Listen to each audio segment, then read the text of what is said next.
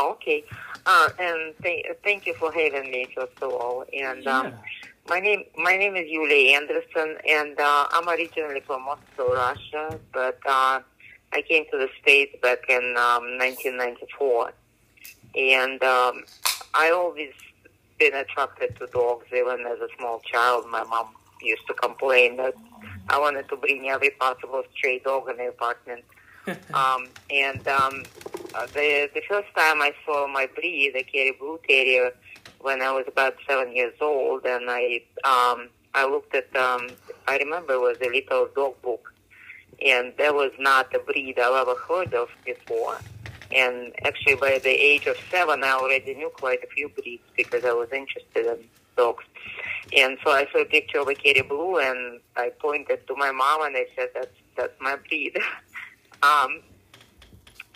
So I think the first time I actually saw a dog and alive in there was a big dog show in Moscow, and I was about 14, and that's when I saw them. And when I was 16, I got the first one. I bought the puppy, and so that was my breed ever since. When I had to leave my old dog in Moscow when I immigrated, and I was dogless for a few years here while we were establishing, and then I had my daughter. So the first time I got a puppy in the States was in 1999, and I wasn't planning on doing any. I mean, I just wanted a dog at that point. So she was sold to me on limited registration, and but then probably when she was a year old, there was a dog match basically on my backyard. And I didn't show my dog in Moscow. I used to train more like performance dog, but I never actually been involved in any kind of dog show. So that was interesting. And so, I groomed her as fast as I could and took her to a dog match, and we won Terrier group. Wow. I don't know how, but anyway, we did win, and that's it. I was totally hooked from that day. So I called my breeder, and she changed the limited registration to a normal one, and so I was able to show, and that's how I started showing here in the States. Breeding and doing all this, the dogs. For a while, I was very interested more in showing rather than performance. And for a few years, I've been more involved in showing than anything else. And I don't show that often. I mean, I go to the specialties for the most part, especially now. If I do, it's mostly specialties. But at some point, I tried to do rally. I think the rally was the first I started here with. And that's a very fun sport, I think. And I did well. My dog did well in it. And from that point on, I got more involved into performance, not just dog showing. So I'm trying to my best to breed the dogs who are not just pretty to look at and functional, but they're also smart enough to do any task you want them, because Kerry Blue is originally is kind of all-around farm dog, so they supposed to do herding and mousing and be a guard dog, and so a variety of things they're supposed to perform, and it's very nice to see when the dog, you get the dog to its full potential, not just physically but mental as well. Right, definitely. Well, there's no real known region. There are a couple theories, basically. I mean, it's an Irish dog, obviously, but it's not. I don't think there's any pinpoint of where it started. There's a beautiful legend about it. The dog was escaped some kind of the ship wreckage and swam to the shore and from Russian ship some sort, but that's nobody can say for sure. But it's bred in Ireland for the most part as a farm dog, and so that's where it was developed for the most part. I think it was first shown in 1916 or something, and came to the States. I think it was recognized around 1922 or 1924 in the States as a breed, and was registered as a AKC breed. I can't tell for sure where it came from. There's different Irish breeds like soft coat and Terrier, and Irish Terrier and Kerry Blue Terrier, which sometimes in the Kerry Blue we can get they're all born black, and then at 18 months of age, they change color. They're supposed to change color anyway to any different shades of gray.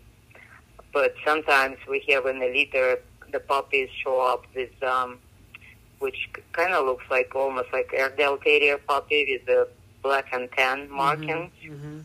And it doesn't happen very often. But those dogs usually, they become very light, like platinum color almost, and by the age, 2 years old. And you almost don't see any more markings on them. So that, I guess, the relation between the soft coat and the Kerry Blue, you can sometimes see that color pops up. We even have some Kerry Blues. I remember seeing pictures of them in the color of a soft coat and Wheaten Terrier. Yeah, so they all, I guess there's some relationship there somewhere back in the days. Right. Yeah. Well, like I said, originally it was all-around farm dog, so they were expected to be to help, herd sheep on the farm, or eliminate any kind of, rodents around the farm. Or they were used I think in England, they were used to hunt badgers. So they basically they're very people-oriented. They were not meant to be a pack animal. So because they're very attached to their owners, I find them, like, mostly, they know not to be super friendly with other dogs. So, right. But they very focused on the owners and, on how to please them for the most part. Yeah. Can be stubborn too. But so you can basically use them for any kind of sport. And, I don't know how many people hunt nowadays. They still can easily kill groundhog or, stray cat. Or so you have to, or obviously a rabbit, squirrel, or anything else they can get a hold of. So you need to, if you don't want them, that particular trait, you need to watch, because they can, I know plenty of dogs who can still, they kill raccoons and foxes and what's not. So that trait is still in the breed very much. It was not bred out by any means. So all these, and they're very smart naturally, and fun, and I find them pretty trainable if you find the way to train which suits them, because they can be stubborn, yes, but they also very willing to do anything with the owners if the owner gets them excited enough about any particular sport or activities. So for that reason, I think they can be trained for just about any sport which is available now, where you can get titles and or not to get titles in this breed. But yeah, they up to do anything. And some of them more or less more trainable and some of them less trainable. But I think if you find the way to excite the dog, then you can train just about for any discipline. And so I do with mine, the one I have right now, she's titled in obedience, rally, agility, barn hunt, dog diving. She just now started scent work and already got her most 2.2 legs towards her first title. Trick dog, farm dog, I mean, you name it. Just about, I'm pretty much running out of available titles for for this breed. But I would say your favorite is a barn hunt, obviously, because that involves critters, and that's probably most dearest for any terrier, to try and find a critter rather than, let's say, walk around, next to on a heel command. It's not as exciting for them as running after a rat. Yeah, but and so I probably wouldn't push her into something because I know what is more exciting for her. So there are some sports like duck diving. She's done it. She received the title for it, but it's not her favorite thing to do. She likes to swim, but she doesn't really like to jump into water. So for that reason, I'm probably not gonna, try to push her into that direction if there's plenty of other opportunities for her to enjoy, other sports. So, and, sometimes I see people trying to push that the dog they have into something they think is, most exciting for them. And the dog can fail, but, while they can instead see and find something the dog might, be better at and enjoy more, and obviously be better at because it enjoys more some other activities. So, I mean, there's so much varieties nowadays where you can try this and that. It's not just one discipline. So, yeah. Could you talk about like the AKC standards and if there's a difference between the AKC and the FCI, or? I think it's pretty much the same as far as we don't have many disqualification. The only disqualification is basically the dog being black after 18 months of age, because color is important. Color is in the standards, so it needs to be seen. So if a dog is solid black after 18 months, that you cannot show that dog until it shows some kind of color. And some of them take a little longer. Some change color at 3 years old, and so you have to wait till there's any color. Other than that, I don't think there's any. I mean, the American standard is talks about it should be 18 inches tall. We have sometimes there's some varieties, but we don't have a disqualification over the size. And it seems like on the show ring, they're more taller rather than smaller dogs preferable for the shows because they look more showy and flashy. So there's 18, 19 inches tall males at the show rings. I mean, I personally prefer them smaller, but it's still in the standard from 17.5 inches to 18.5, 19 inches is acceptable. Anything above 20 inches is, not ideal by any means. And they should be square, obvious, and they supposed to have a very nice reach and drive as they move in the ring without not being bouncy, but just like, they usually up-headed. That is preferable to be up-headed because it's in the front of a terrier should be there, and straight tail, nice straight top line, and of course we're looking a lot at the coat because that's what what the breed is recognizable for. So it should be wavy and mostly the coat, the structure of a coat is important because we don't want them to look like a poodle coat where it's very woolly or cottony. The woolly coat is very easy to groom because you can basically, it's very thick and you can sculpt it into anything, but it's not what the ideal coat is. It should be nice and wavy and silky to the touch and very soft.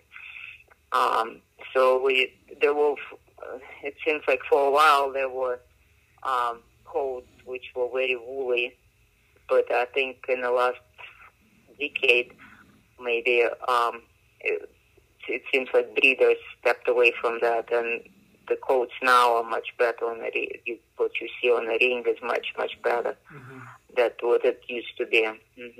Because they were, in the last, 20 years probably, they will become more and more imported dogs from Europe start coming, and Ireland and Russia and England, and so the coats improved quite a bit since then, which is very nice to see because, my dogs, I prefer them to be on a much lighter side than some remain dark through all their life. Some of them get very light by the age of 2 or 3, and then by the age of 6 they start turning black again. So by the end of their life they go back to black almost. And but you can't really, it's hard to predict for sure what it can be. You can breed light dog to light dog, and some will be light and some will remain very dark. It's kind of, not the color. You can't really predict the color, right. Unfortunately. Right. Yeah. I think it's like 33 pounds up to it can be anywhere from 25 pounds to 40 pounds. I've had most of my girls 33, 36 pounds. I've had one which was 45 pounds, but she didn't look fat. She was just very massive. But typically, it's probably like 35 pounds. It would be an average size. Depends. Depends on the structure, like how much of a bone the dog has, and so I prefer mine to be on the more stockier side. So with a nice big full heads and with lots of bones. I don't like them to be too elegant because they're not supposed to be super elegant dogs. They more overworking. You look at them and you think, well, can that dog take out badger or big groundhog or not, or raccoon? So obviously it needs to be well built to be able to hunt those animals. I'm trying to, at this point, I don't only look at the structural, close to perfection, but I also look how smart the dog is, and the temperament is very important to me. So I would never intentionally breed to a dog who might be a big winner or, structurally awesome, but if I see any kind of aggression, I'm not going to go there because for the most part, I certainly appreciate the dogs who show beautifully, who are up on their toes and looking at other dogs and, standing their ground. It's beautiful. But for the most part, the puppies I'm selling will be leaving these people who not going to train them, any more than what's, basic requirements for the puppies and dogs. So I don't want temperament problems to those puppy buyers who are buying from me. So for that reason, I need to look at the dogs who are stable in temperament, not necessarily. So there's no shyness. I definitely would not want them. Or, anxious dogs are also not, I don't need that in my line. So I'm looking for the dog who has plenty of bone, who's balanced, because, I sculpt dog for a living, so I do ceramic sculptures. So I'm very aware of what the balance looks like, because basically, if in a certain type, the type I like is to be, not too, it needs to be square, but it also needs to be, have plenty of neck, and the tail set needs to be certain, sit properly, so the whole dog looks balanced to me. Plus, it needs to have plenty of bone and beautiful coat, and not just structural coat, but it's also the color. So there's color, coming. But also, most of it is temperament, just so the dog is not shy and not overly aggressive, and can look at other dogs with interest, but not without the desire to, kill and eliminate any dogs around it. Because if I use them for sport, I obviously need a dog who can control itself in situations where there are other dogs around it constantly. So that's what so it's mind and body and coat and movement all together. That's what we're looking for, what I'm looking for. Because I'm not thinking only what I will have, because I know even, I can train dogs. I can make something best out of any puppy I have. Mm-hmm. But I'm also thinking about people who buy puppies from me to make their life easier, Mm-hmm. with a because sometimes we have in a breed ring obviously very hot terriers who rumble and trying to go after other dogs. And like I said, it's totally fine and exciting on the ring, but you need to be disciplined enough to have a dog in your house and know how to train it. Mm-hmm. So those are things I'm thinking about. Right. And when you're going to keep a puppy out of a litter, mm-hmm. what specifically are you looking for your own program? Well, I only keep girls. I don't keep boys anymore. I've never been attracted to keeping because the boys are very affectionate. I don't know if that's in any other breed, but it's definitely in the Kerry Blues, where the girls are more independent and kind of like their own space, and that's what I love about them. Mm-hmm. But the boys is going to be attached next to you. You can't get up without the boy next. If you have a boy next to you, it's going to get up also and what are we doing now?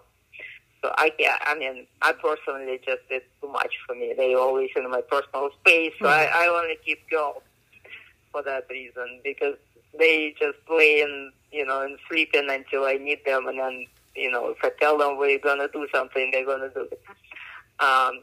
So when I keep a puppy, obviously I can tell, structurally who I like the most, and as far as the coat and personality. But what's interesting, I've never kept in all my litters, I've never kept the pickle litter.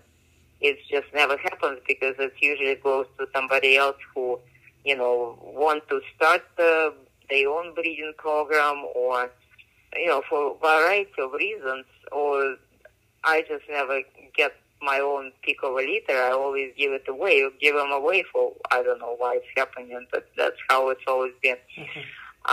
Unless it's I had, actually 2 of my girls came from the litters where there was one girl, and I didn't have a chance, way to choose from any. So I kept this one, the one I have right now. She was the only puppy, the girl in the litter, so I kept her.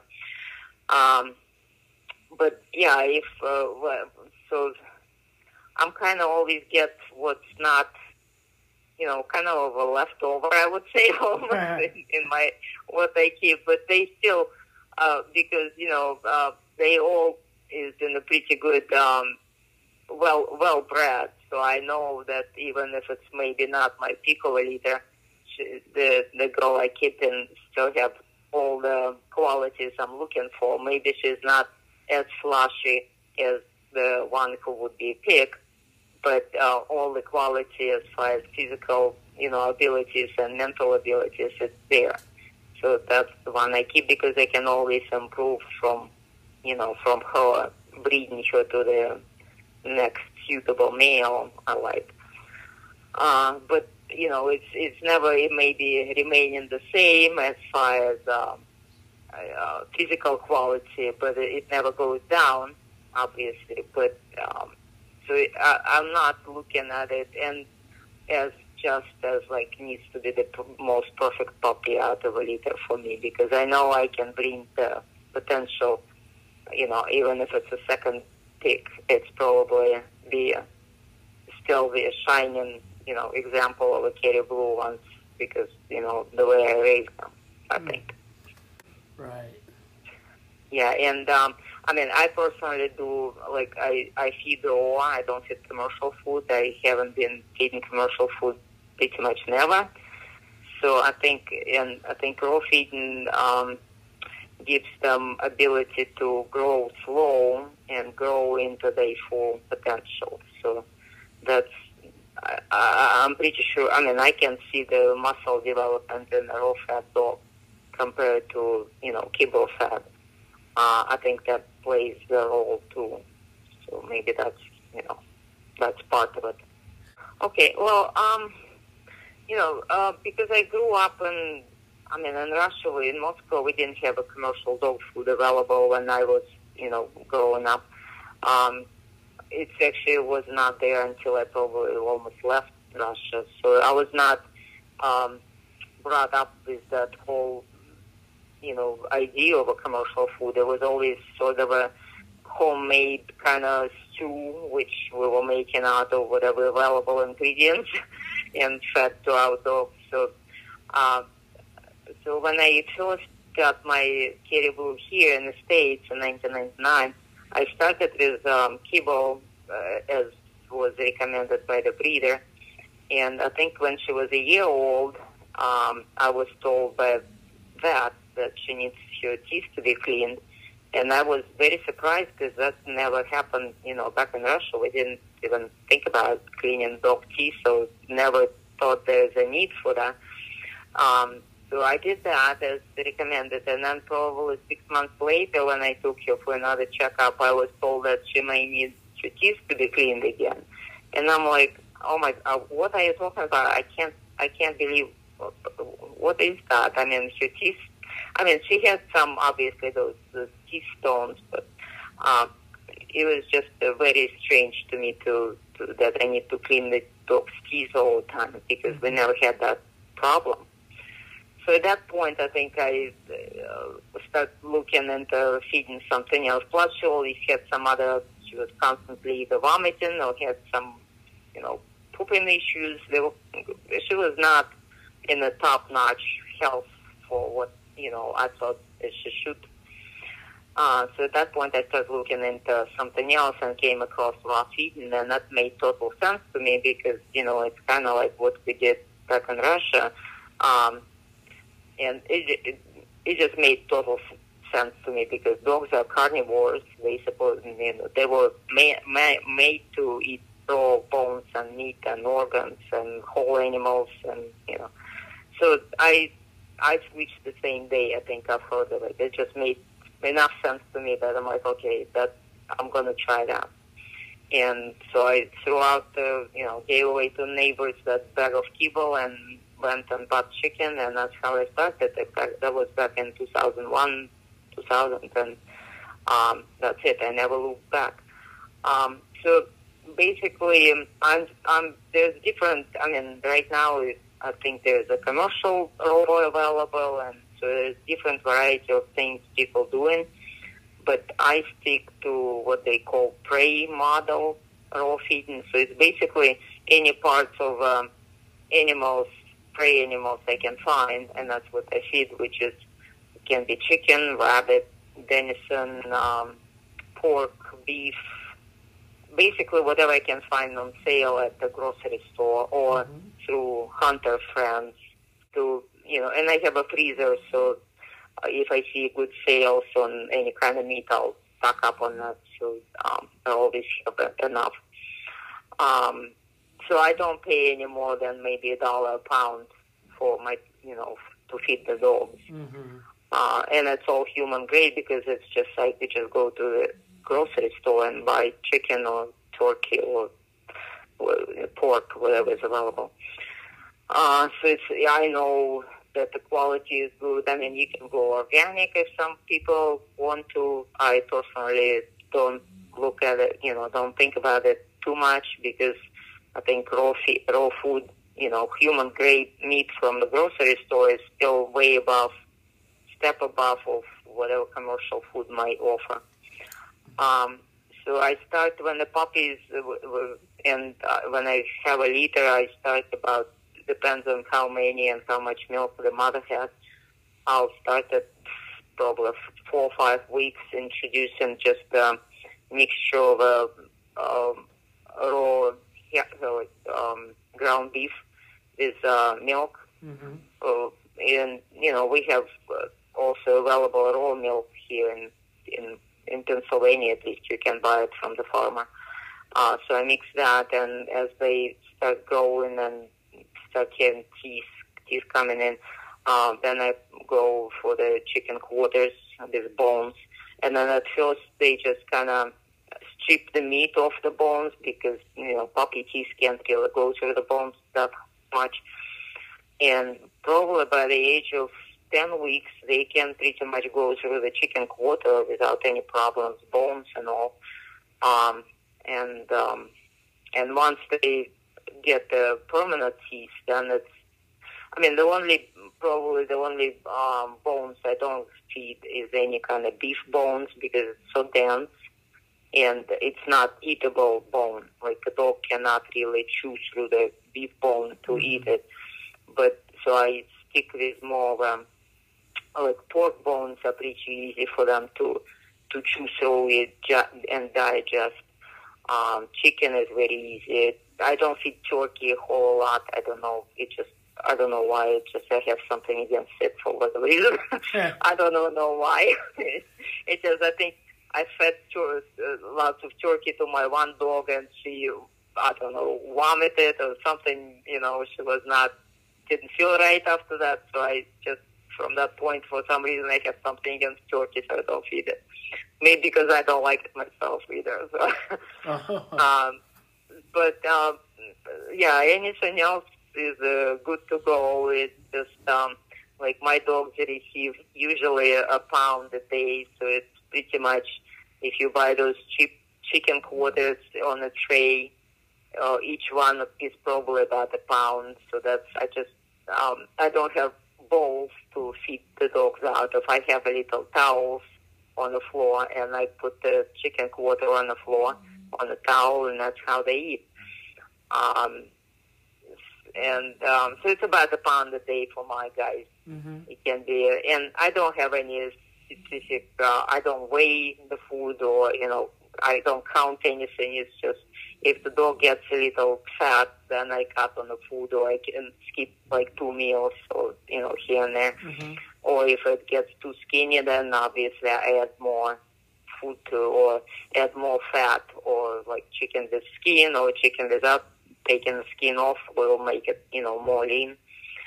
So it's all kind of, I don't, I don't need to balance it every day. I can balance it over a week or months. So, it's kind of because the way, if the dog would hunt an animal out, out in the wild, he would not get the same part every day. It may be a big animal, it can be a small animal. So those people who feed the same way as I do, we just kind of balance over time, not necessarily in one day. Just like, humans, we don't eat balanced diet every single day. It might be, one nutrient this today and another one tomorrow. So that's how I do the same with the dogs. And yeah, so I don't use any kind of supplements or, any kind of anything other than what the prey animal would provide. I feed lots of organs and like kidney and liver and hearts. All. So I'm trying to find whole animals if I can, like whole rabbit with whole, organs still in it. So that way I know it provides everything the dog needs. But if I don't have it, then I feed parts until I find something else. Yeah, and that's how, for that reason, I never need to worry about the teeth. Like my now 11 and almost 12-year-old, I have the old one.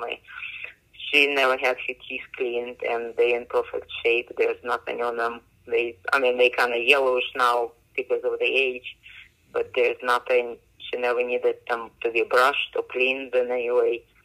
And I never had any kind of those anal glands problem, like I see people need to express them. Because if they eat lots of bones, then the stool is pretty hard, so it expresses naturally the anal glands, so I don't have to worry about that. And they don't have, they don't lose teeth. How many dogs, older dogs, have to pull teeth, 1 or 5 at a time. And I don't have that because of the way I feed, I think. Mm-hmm. Yeah. Plus, there's a lot less poop, and I don't have to, it decomposes. I usually walk my dogs, so I don't have them in the yard pooping. But even if they do, it decomposes easily. It doesn't sit there like most, piles of kibble fat for God knows how long. Yeah. Can you talk about the average lifespan of a Kerry Blue? Well, I think it's usually like 12 years, pretty much average. There are plenty of them who live to be 14, 15. But there's also, like cancers start showing up in them. So if the dog doesn't die of cancer relatively young, then it seems to be going for a while. But 12 years would be probably average. In the last probably 10 years, there were different genetic diseases which were discovered and now have a test for. So we can test for them and eliminate, like there was that DEM where the same disease, like German Shepherds, some have them and some larger breeds, but the Kerry Blues also have that gene, and where the back legs get paralyzed, and but now there's a test for that. So we're all pretty much, I think most all the breeders test nowadays, and so you can choose. If your dog have that gene, so you don't breed to the dog. There can be Terriers, so if you breed two Terriers, then you can produce puppies who will have both genes, and then they can develop the disease. So we eliminate, that pretty much eliminated because through the test, or we just have the Terriers who cannot be, who may carry the gene, but they don't actually get the full disease. And there's some other those genetic diseases pretty much taken care of. And the hips, everybody check hips and elbows, but it's not, I think I've only heard of one Kerry Blue which had hips problems, and that was, that's something I've really never heard of in the breed. I'm forever thankful for the breeder. I got my first Kerry Blue here in the States. Her name is Barbara Morningstar. And, back in 99, it wasn't that, you can't just really get on Google and find anything available. So it was a lot of phone calls through different people. And there's so many breeders in my breed who are so protective of this breed that they wouldn't, unless you can call them and tell them who recommended you, they don't even want to talk to you because they saying, we don't know who you are. We're not going to even talk to you about puppies, possibility of getting a puppy. So it took me some calling, and of course I didn't know anybody in the breed. It probably took me over 6 months trying to find somebody with the puppies. And then finally I called Barbara, and she happened to have a bitch available. And she just said, come over. And so we drove, and, and she decided that, I'm good enough to sell a puppy to. And basically she was guiding me through my first couple years, and especially since I started getting involved in the showing. She's the one who, groomed my dog for me because I didn't know what I'm doing at all, and trying to explain all the in and outs about dog showing because, I was totally clueless. And so I'm forever thankful for her guidance through that whole, getting established in the breed. And then she, as she was the one, when I brought the first litter here, she provided the mail, and she kind of guided me through that, even though I already had experience with whelping litters back in Moscow. But this one was more of official show dog. So she provided the mail, and she sent a couple of her friends, breeders, to look at the puppies, to evaluate them, to give me some ideas of, who. I mean, I didn't have any problems keeping because I only had one bitch in that litter, so I kept her. So I didn't have anybody. Once again, I didn't have any choice. And but at least they looked through the mails and decided who's going where and all that. So Barbara was the one who was my most, mentor in this breed here when I just started. And then as I start showing, then I just by looking, making friends, not necessarily maybe even people who've been in a breed for a long time, but just looking at dogs in the ring, and finally developing, an eye for the breed. So finally recognizing the types and, what's my preferred type compared to other types available out there. So yeah, I mean, I'm trying to, and I was always getting help in those first years showing. There were people around the ring who were always very helpful. I'm forever thankful for that, because I remember at my first show I went, and Barbara was not able to come, so it was just me and my dog, and I arrived, and I didn't even know where to set up, and there were people around the Kerry Blue rings who, Carol and Bill Courtney, who old-time breeders, and they helped me, and they just, put my table up and put my dog on it and start brushing and telling me what you need to touch up and, what to do, because I couldn't, at that point, my knees were shaking so badly. I didn't know if I should hold my dog on my knees, because I was so scared of the whole situation there. But, so they basically just, brushed my dog, somewhat re-groomed my dog, and gave me the leash and pushed me into the ring, and actually went and took breed over some known dogs somehow. Yeah, so that was quite an experience. But yeah, so I have to say our community over Kerry Blue Terriers are very helpful for all newcomers. There's no, I have heard of some dramas here and there, but for the most part, if you're new and around the ring and you ask for help, there are tons of people who will be willing to help and give you all the, tips on training and grooming, because, in this breed, grooming is pretty important, because they can definitely spoil or beautify the look of your dog, no matter, even if it's, whatever's underneath that hair, you can certainly changed the outlook quite a bit with just grooming itself. So yeah, it's always been, I made wonderful friends over the years, and it's always just helpful people trying to, we're all in it together, and I never had any kind of problems. Everybody trying to help the newcomers, and we'll all, obviously look at, exchange the ideas and, our opinions of, improvement of a dog. But even from the years I started in 2001, I think, showing, and I have to say that our quality of the dogs, I think, improved quite a bit since then. Because this is non-shading breed, right? So this is something I absolutely love about this breed always.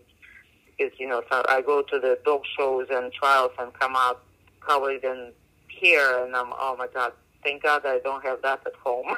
I mean, there's no dog hair in my house, which is fantastic. So this is so I wash them maybe once or 2 weeks or so. And that's, and since I groom myself, I don't really, we usually recommend about every 6 weeks the dog needs to be groomed. But, I don't really set 6 weeks. It can be whenever I decide on it.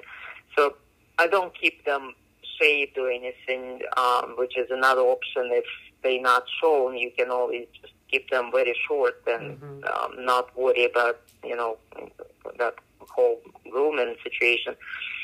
But I like to keep them in a Kerry shape, even if they, all, like my old one, I maintain her shape. I mean, I'm not that precise about, to keep her in a top-notch coat condition, but she still looks like a Kerry blue and not some shaved, whatever, poodle. Right. So, yeah, and the way if anything, I just groom the face a little different from the one who competes a lot, or people who still prefer to have very long facial hair, they braid the fall, so the dog, or braid, or just put a ponytail so they're on a fall of a dog, so they can see, if they jump in agility, obviously they need to see where they're going. With me, I just basically get her face very wet right before we go, so, she can easily see through the wet hair. So I don't, worry too much about it. But in general appearance, like I said, I just wash once in 2 weeks, and that's when I brush them. I don't brush them every day, which is recommended for the most part for pet people, people who buy puppy from them. For me and anybody else, we usually say you need to brush your dog every day, which I personally don't do. Like I said, because when I wash them and blow dry the legs, it's much easier for me to brush that out at that point rather than trying to brush through dirty hair every day. Right. Yeah. So, and then I groom just when I feel there's a need for that. But I usually maintain them because you never, at some point, right now I'm actually started recently to compete in grooming competitions. Oh, okay. So I need to keep my dog in the coat needs to be in a good shape too, because especially now, they just occasionally pop up on online, the competition. It just, crosses my timeline on Facebook, and they say, no, there's a competition right now starting. If you groom the dog and you send pictures in and all that. So she needs to be in a good shape so I can at any point just, wash her, brush her, and possibly groom her for competition. So for that reason, I don't, shave or do anything drastic with your coat, and I keep her in a good shape. Right. Yeah.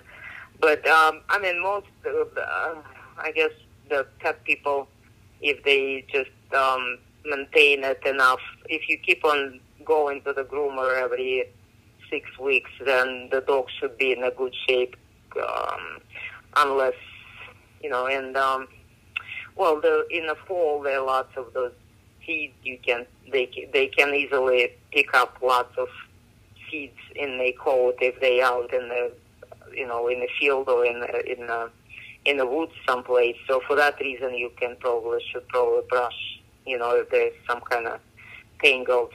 But for the most part, I find it just as easy to wash once in 2 weeks and brush them. I mean, I never had any problems with that.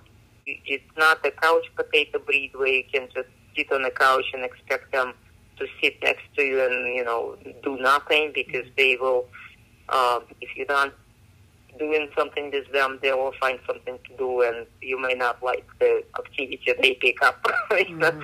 So we get up in the morning, we go for a walk for an hour, I come back, I might train the young one for about 10 minutes at best, and then they go, and then they sleep till evening, where we go for a walk again. That's pretty much their schedule every day, unless there's a trial or, something else going on. When you get a puppy, like the first year is the most important year, and even the first 6 months, that's what I always tell people. You can spend 6 months being the best of the best trainer and dog person, or if you let it go till later, then you probably will be correcting for the rest of a dog's life. You'll be correcting the mistakes you made, the dog. If you let the dog do stupid things in the first 6 months, you'll be correcting it for the next 15 years. Or you can put all your best efforts in the first 6 to 8 months to make sure that you're raising the dog with manners and, good skills. And then the rest of the life will be much easier for you. So when I get when is the next puppy, I'm just spending every possible, time that I have. I'll do something with the dog just so, I know that it's raised properly and not doing anything, not left on its own to do some crazy things. Mm-hmm. Yeah, so I believe in just that training for the first few months. I mean, it's much easier to raise them right rather than trying to fix some things which will be much harder to fix when they're 2-year-old. Mm-hmm. But I always take them with me everywhere I go, like, just so they get used to riding in a car. They basically in a car every day, to any kind of, and if I go to a trial with my older one, the puppy comes with me, so it gets exposed to other dogs, to longer sitting in the car waiting at the trial, to, being able to eat while it's on the road. If we go to the shows for 4 days and stay in a hotel, so all these, it's not necessary, going for a walk and meeting all the people on the walks. That's what I do. I don't take them to a dog park or anything like that. That's a no. So they exposed to variety of dogs and people, but under my supervision and not on their own terms. It's on my terms, all the, what they exposed to. How do they handle the hotter weather? Yeah, I can't say they're a fan of it at all. But it's also, I think it depends on the dog. Like my older one, she doesn't like to be, like she basically hibernates from like mid-June to end of August. She kind of like very low, and her life is just basically sleeping and eating at that point. She does not like that heat.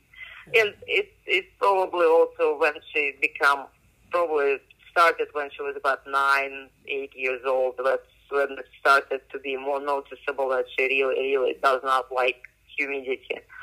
Up to that point, she was fine. I don't remember any kind of issues with her. And my young one doesn't. I mean, she actually fine with any kind of temperature. They obviously prefer the colder weather. Mm-hmm. But in the summer we do lots of swimming and those activities where they be able to stay cool even if it's very hot outside. Obviously, I'm not taking them for a walk in the middle of, in August in the midday or anything. Once again, they usually walk early in the morning or late at night, and all the training is done in those hours rather than in the middle of the day. Unless it's swimming, then we can go and, splash around in a creek someplace. And, most dog sports nowadays, there are plenty of spaces where it's done inside with, perfect air conditioner or heat. So it's not a big deal anymore. But, generally they're not heat-loving dogs, that's for sure. They, like right now when it gets colder in the morning, that's when I can see them starting playing again a lot more and just being more active altogether on the walk. There's definitely a big difference between the summer and the fall. And actually, if it's minus 20 degrees plus the wind chill factor, that's when they walk for 3 hours instead of an hour. And I'm usually frozen by the end of those walks, but that's when they much prefer when it's nice and windy and cold as it can be. That's the best situation for them, despite the fact that they don't look like they have that much of it. The cold, because there's no undercoat, so it looks like they should be cold, but they definitely not. Awesome. Yeah.